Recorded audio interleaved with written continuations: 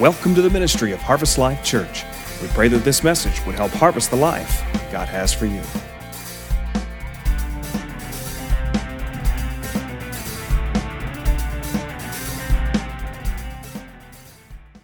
Are you okay?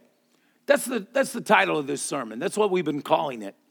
We got it from the National Mental Health Association that has a national campaign going, and we thought, who better to be a part of this than the church? Did you know that there was a time that medical scientists left the mental health of patients to the church? And I'm here to tell you today that God wants to shine a light on this issue once again. And he wants the church to lead in helping people who are struggling with anxiety, helping people who are struggling with panic attacks, helping people who are struggling with all sorts of eating disorders, helping people who are struggling in their life, because many of even God's people live with a dark veil over their heart and over their mind. And it separates them. And sadly, many of us are ashamed or afraid to talk about it. Because we believe that as Christians, we should have it all together. But can I help you with that, family? Listen, just because Christians know the right things and how things should be does not mean we're all the way saved to actually do those things. Now, let me explain what I mean by that. For those of you who don't know, did you know you're a tripartite being? You have three parts. You have a spirit, soul, and body. If you're born again, your spirit is connected to the Lord Jesus Christ. Your spirit never gets depressed. Your spirit never has anxiety. Your spirit man, the part that is the new creation, never gets down. Your spirit man doesn't grieve, right? All of that happens in your soul. Your soul is your mind and your will and your emotions. And that's why the Bible talks about the fact that you are saved. But then in other places it says, right now you're being saved. And then in another place it says you will be saved. Well, our spirit is saved. Our soul is being saved. And our body will one day be saved when we go to heaven. There'll be no more aging. There'll be none of that. But if you don't recognize that just because the Bible says what is right, what should be, and what could be, does not mean that that is instantaneously everybody's experience. Because the Lord is saving us.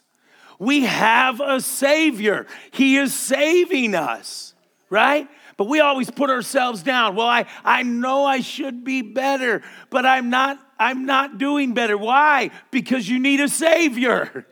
You still need saving in that part of your life, right? So we have to recognize something. When darkness is putting a veil over our heart, darkness isn't an entity in and of itself. Darkness has no power in and of itself. All the darkness is the absence of light. It's the absence of light. And so we cannot be ashamed of this subject. We cannot be afraid about it. We've actually got to shine God's light upon it. We've got to be real with ourselves. We got to be able to tell one another. And we've got to have a church that can ask, are you okay? And then have some power to help. Can I hear a good amen? Because until we bring the light, see, that's what the devil always tells you. Keep it a secret. Don't tell anybody. But until you expose it to the light, you can never have hope. You can never change. Amen? Listen, five lies the devil tells us about this. He tells people you're all alone. It's not true. You're not all alone. You're not the only one dealing with anxiety, dealing with suicidal thoughts, dealing with panic attacks, dealing with shame, dealing with depression. You're not the only one. 60 million Americans right now are dealing with mental health issues. 1 in 5 Americans are right now on or have been on antidepressants. 40,000 people commit suicide every year, with another million who think or do attempt it. Suicide has just become the number one killer for people between the ages of 15 and 24. My family, we have an epidemic on our hands, and people are not alone. This is happening to a lot of people, and it's even happening in the church. And we've got to get God's answer on this. Can you say amen to that? No, you're not alone. Number 2 lie, you're weak. You're weak for having this. Listen, you're not weak. You live in a fallen world. And part of living in this fallen world is people get and contract what we would call mental illness. Just like physical disease that is now in this fallen world, mental illness is a disease. And it's in this world. Right? It's in this world. And Christians can be affected by it. Listen, number 3, here's another lie that the devil keeps things up. You're hopeless. Right? You're hopeless. I review these first ones for those who weren't here last week so you can be in on what we're saying today. You're hopeless. Listen, this is a big lie from the devil. Far too many people think that once you have mental illness, you'll never get better. That's just not true. You will get better if you learn to shine the light on it. You will get better if you tell somebody. You can get better for treatment. There are treatments that work. Can you say amen to that? Through the Word of God, through prayer, through doctors, through faith, through important conversations with people who love you, through supernatural means, through natural means. Use every effort to heal yourself, the Word says in one translation. Amen? No, we can't just be a one approach and just say, well, we tried and it didn't work. No, we have to recognize there is hope. God says to you and I today, for I know the thoughts that I think toward you, says the Lord. They're thoughts for purpose, to give you a purpose and a hope. God has hope for you, so don't lose hope in yourself. Here's another one. It's your fault. It's your fault you're like this. Because you used something you shouldn't have used. You're depressed because you're one of those ones that we're smoking too much marijuana and that new marijuana is so strong, and now you've got these issues mentally that you never had before. By the way, did you know that's sweeping our land today? Directly attributed to the new pot, right?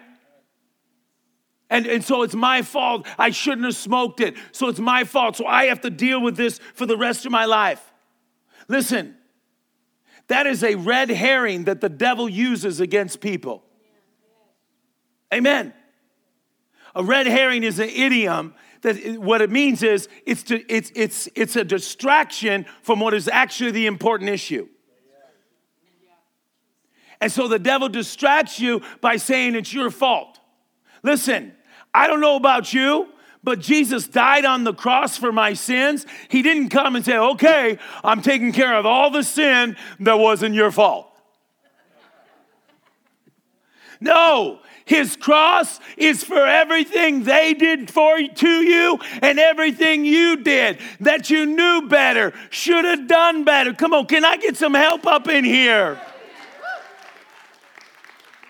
That is a lie from the pit of hell. That's why you have the cross. But the devil will tell you that because you'll stay in the dark and you'll keep the answer away from you. Right? Listen, here's another one. All mental illness is the same. That's not true. That's not true.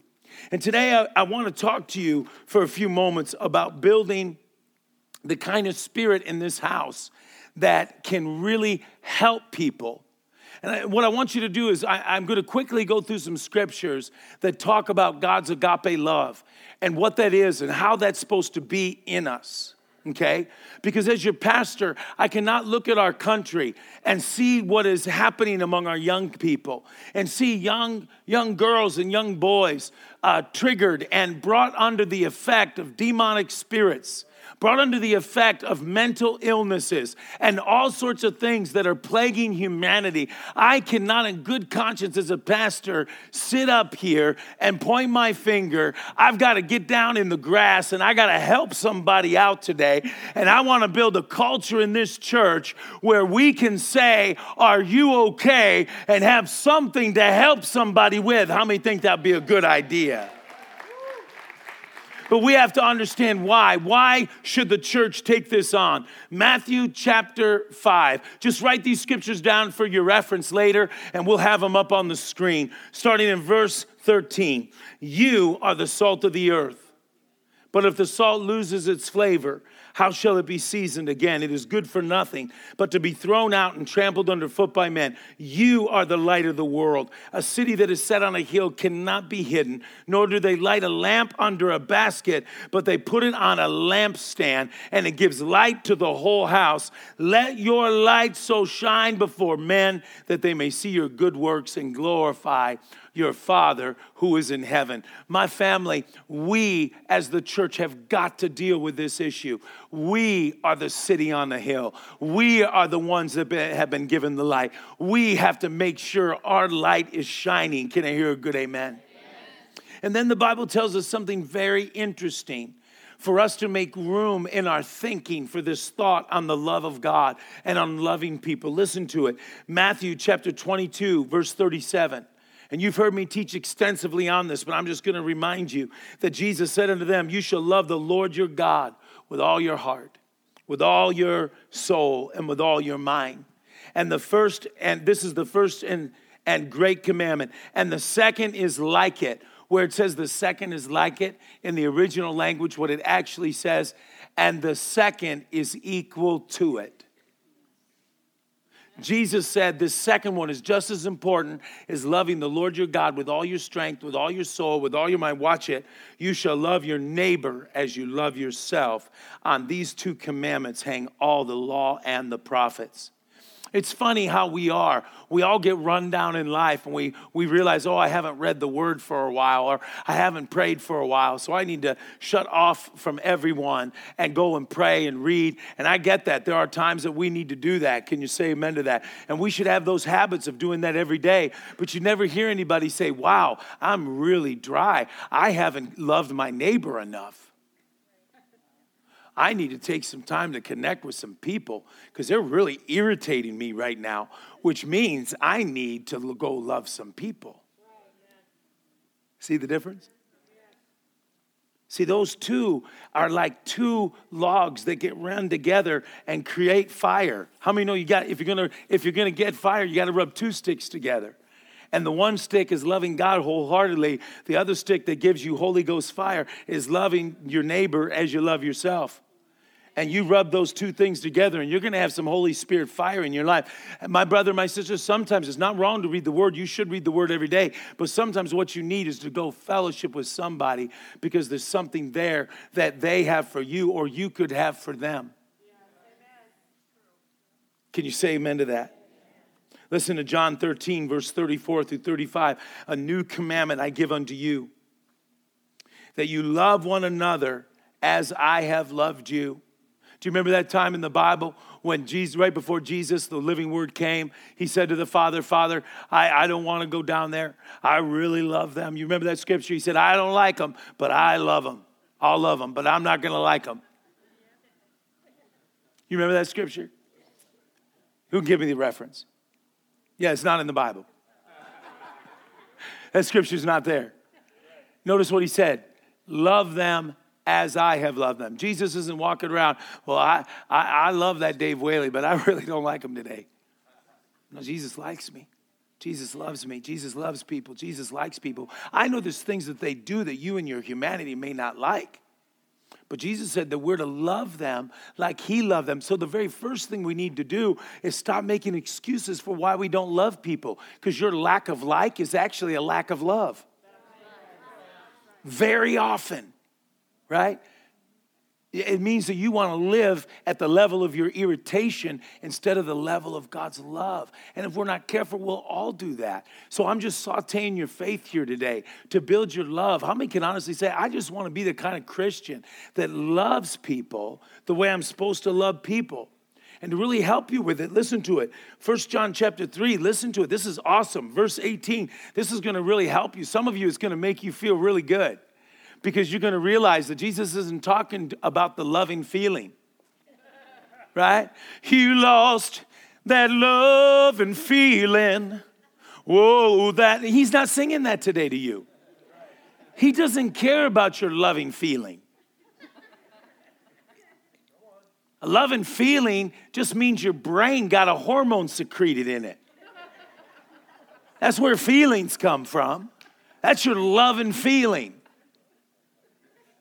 People change their whole life because their brain got wet.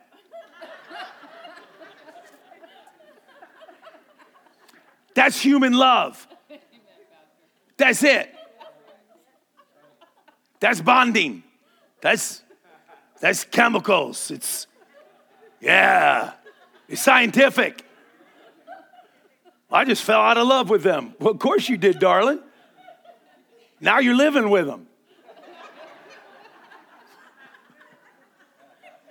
You're going to need another kind of love to add to that love. Right? Listen, 1 John 3:18. My little children, let us love not in word or in tongue, but in deed and in truth. In other words, don't let God's love, that word agape, the God kind of love. And you know what agape simply is? It's to have goodwill towards somebody. That despite how you feel, you have goodwill towards them and you're able to do good towards them no matter what they've done to you. That's what the kind of God love God has for us. It's a love of his will. I love you. I'm going to do the loving thing. It's so funny. We can nod our head and say, amen, amen. But listen to what he says. Love's not a feeling. That's what he's saying. Let's not just love in word, right? But let's love in action. Let's not be Christians that we have the doctrine of love that we can mentally agree with. But God is love. And wherever God's love is where the power of God is. So when you as God's child get up and say, I'm going to act out my love towards somebody by saying, are you okay? And being willing to take the time, being willing when you're talking to people to give them all your attention and all your efforts and to be present not only in your life, but in their life. It's an awesome thing. And it's in those moments that God's love can come through and help and encourage and lift somebody up. Amen? So in closing today, I want to talk to you. And you all know what closing means, right? Absolutely nothing. It means absolutely nothing. But no, seriously, I had a bunch. I've prepared so much, and I just have a lot to get to you. But I want to teach you today how the enemy starts a stronghold in our mind. I want to teach you how the enemy, how our mental health begins to slide. How it begins to slide. Because if you can figure out how to build, how the enemy builds negative mental health on the inside of us, how anxiety, how fear, how depression, if you can understand how all those things are built. Now, I will tell you that there is a type of depression that is chemical, that may need some help, right, from a doctor. But most depression usually starts in the soul realm. And I'm gonna show it to you today. Up on the screen, we have the scripture, 2 Timothy chapter 1, verse 7. Watch this. For God has not given unto us the spirit of fear. Well, how many know if he didn't give you the spirit of fear, then he's not given us the spirit of depression? Now, we may have it, but God didn't give it. In a minute, you're going to see why that's important. Right? God hasn't given us the spirit of anxiety. Right? Now, you may have it. It doesn't mean you're a bad person. It doesn't mean you're weak, right? But you need to know that God didn't give it. Watch this. For God has not given unto us a spirit of fear, but of power and of love and a sound mind. So this is what God has given. When you come to him and his word comes alive in your life and you accept him in your heart, God says, I'm going to give those people some power. That's not of them, that's from me. And I'm working love in their life, that agape I talked about. You're going to get home and you're going to be like, you know what, I really should pick that up, but I don't feel like it. But I'm not going to rely on my brain getting wet. I'm going to just get up and do the loving thing without the feelings. Oh, and here's the good thing. When you get up and demonstrate love towards somebody and you know it hit the target, guess what happens? Your brain gets wet. And then you feel like it. You're not getting this. It's literally a chemical, right? It's the one we're addicted to, that feeling, that chemical charge of feeling it. Do you know you can learn how to keep that chemical alive in your relationship when you don't live for the chemical, but you do the right thing and let the chemical come and complement what you did. Amen. You're all quiet out there. I know you're taking it in, right? See, he didn't give us they gave us a spirit of love and of a sound mind. A sound mind. So how do we get a sound mind? Okay, I'm going to close with this. For though we walk in the flesh, 2 Corinthians chapter 10, verse 3 says, for though we walk in the flesh, we do not war after the flesh, for the weapons of our warfare are not carnal, but mighty through God to the pulling down of strongholds, casting down imaginations, and every high thing that exalted itself against the knowledge of God, bringing every thought into captivity, every thought to the obedience of Christ, and having in a readiness to revenge all disobedience when your obedience is fulfilled. Now let me break this down for you. Every stronghold in your life begins with a thought. It begins with a thought. The devil doesn't begin on the outside. He begins on the inside. And you have a thought. Let's just say it's fear. God didn't give us the spirit of fear. Aren't you glad to know that God didn't give it to you? See, some people labor under that lie because they think because they have it, God must have allowed it. But you see, that's kind of a twisted way of looking at it. This world is fallen, and we're not living in the world that God planned, right?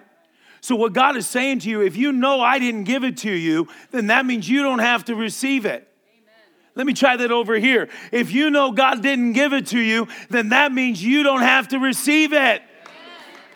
Let me tell this team over here, you know what else that means? That means God is your partner in fighting this battle and fighting it.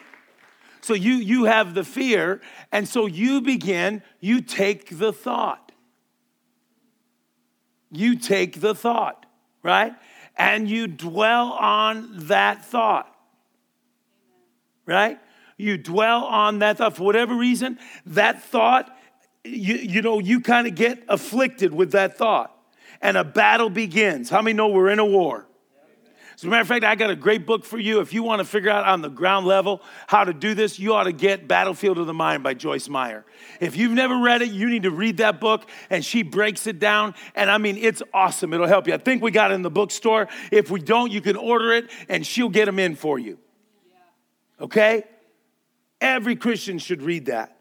The battle of the mind. There's a war going on, folks, and it's a war for your thoughts. And this shouldn't surprise us, because Proverbs told us, as a man thinketh in his heart, so is he.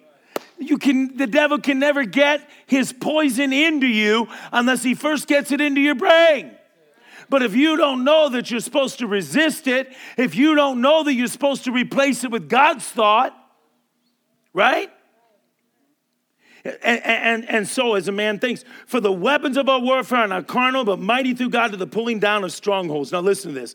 Whether they're bad strongholds or godly strongholds, they're built in exactly the same way. Let's have our scripture back up there again.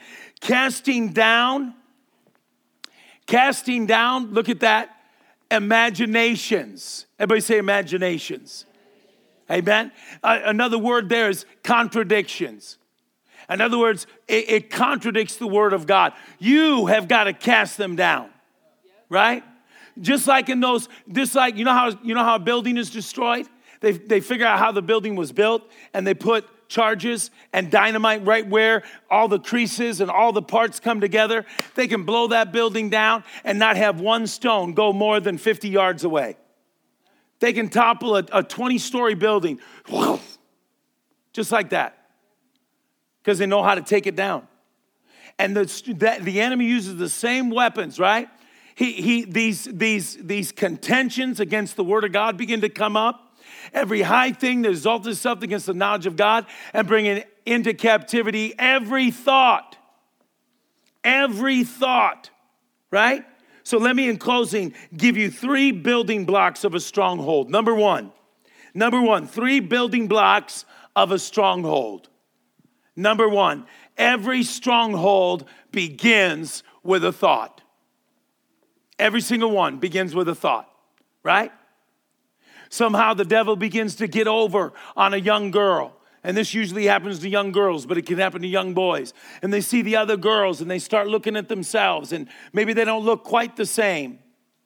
And maybe the boys tease them, and all of a sudden they get it in their mind that they're extremely overweight, right? And they begin to diet in an unhealthy way because for some reason they take that thought and they take it as their own. Instead of resist it, they don't know to resist it. So it begins to form in them, right? And so the stronghold begins with a thought, whether it's from darkness or whether it's from God. Somehow in that process, we select a thought and it just hits on us. It just hits on it. And if it's of a negative nature, it's because that's how the enemy of your soul wants you to take it. The devil is here to kill, steal, and destroy, and he wants you to take it wrong. So you take it and you begin to meditate on it. But here's the second thing that begins to happen. You begin to speak it or act upon it. Now you're not just thinking it, right? You begin to act on and speak about that which has been selected, this negativity. And now the stronghold goes to the next level, right? That's why Matthew 7, Jesus said, take no thought saying, what shall we eat? What shall we? Because whatever you think, you're going to say. You're going to eventually start saying it, and you're going to eventually start acting on it. You're going to eventually call yourself ugly.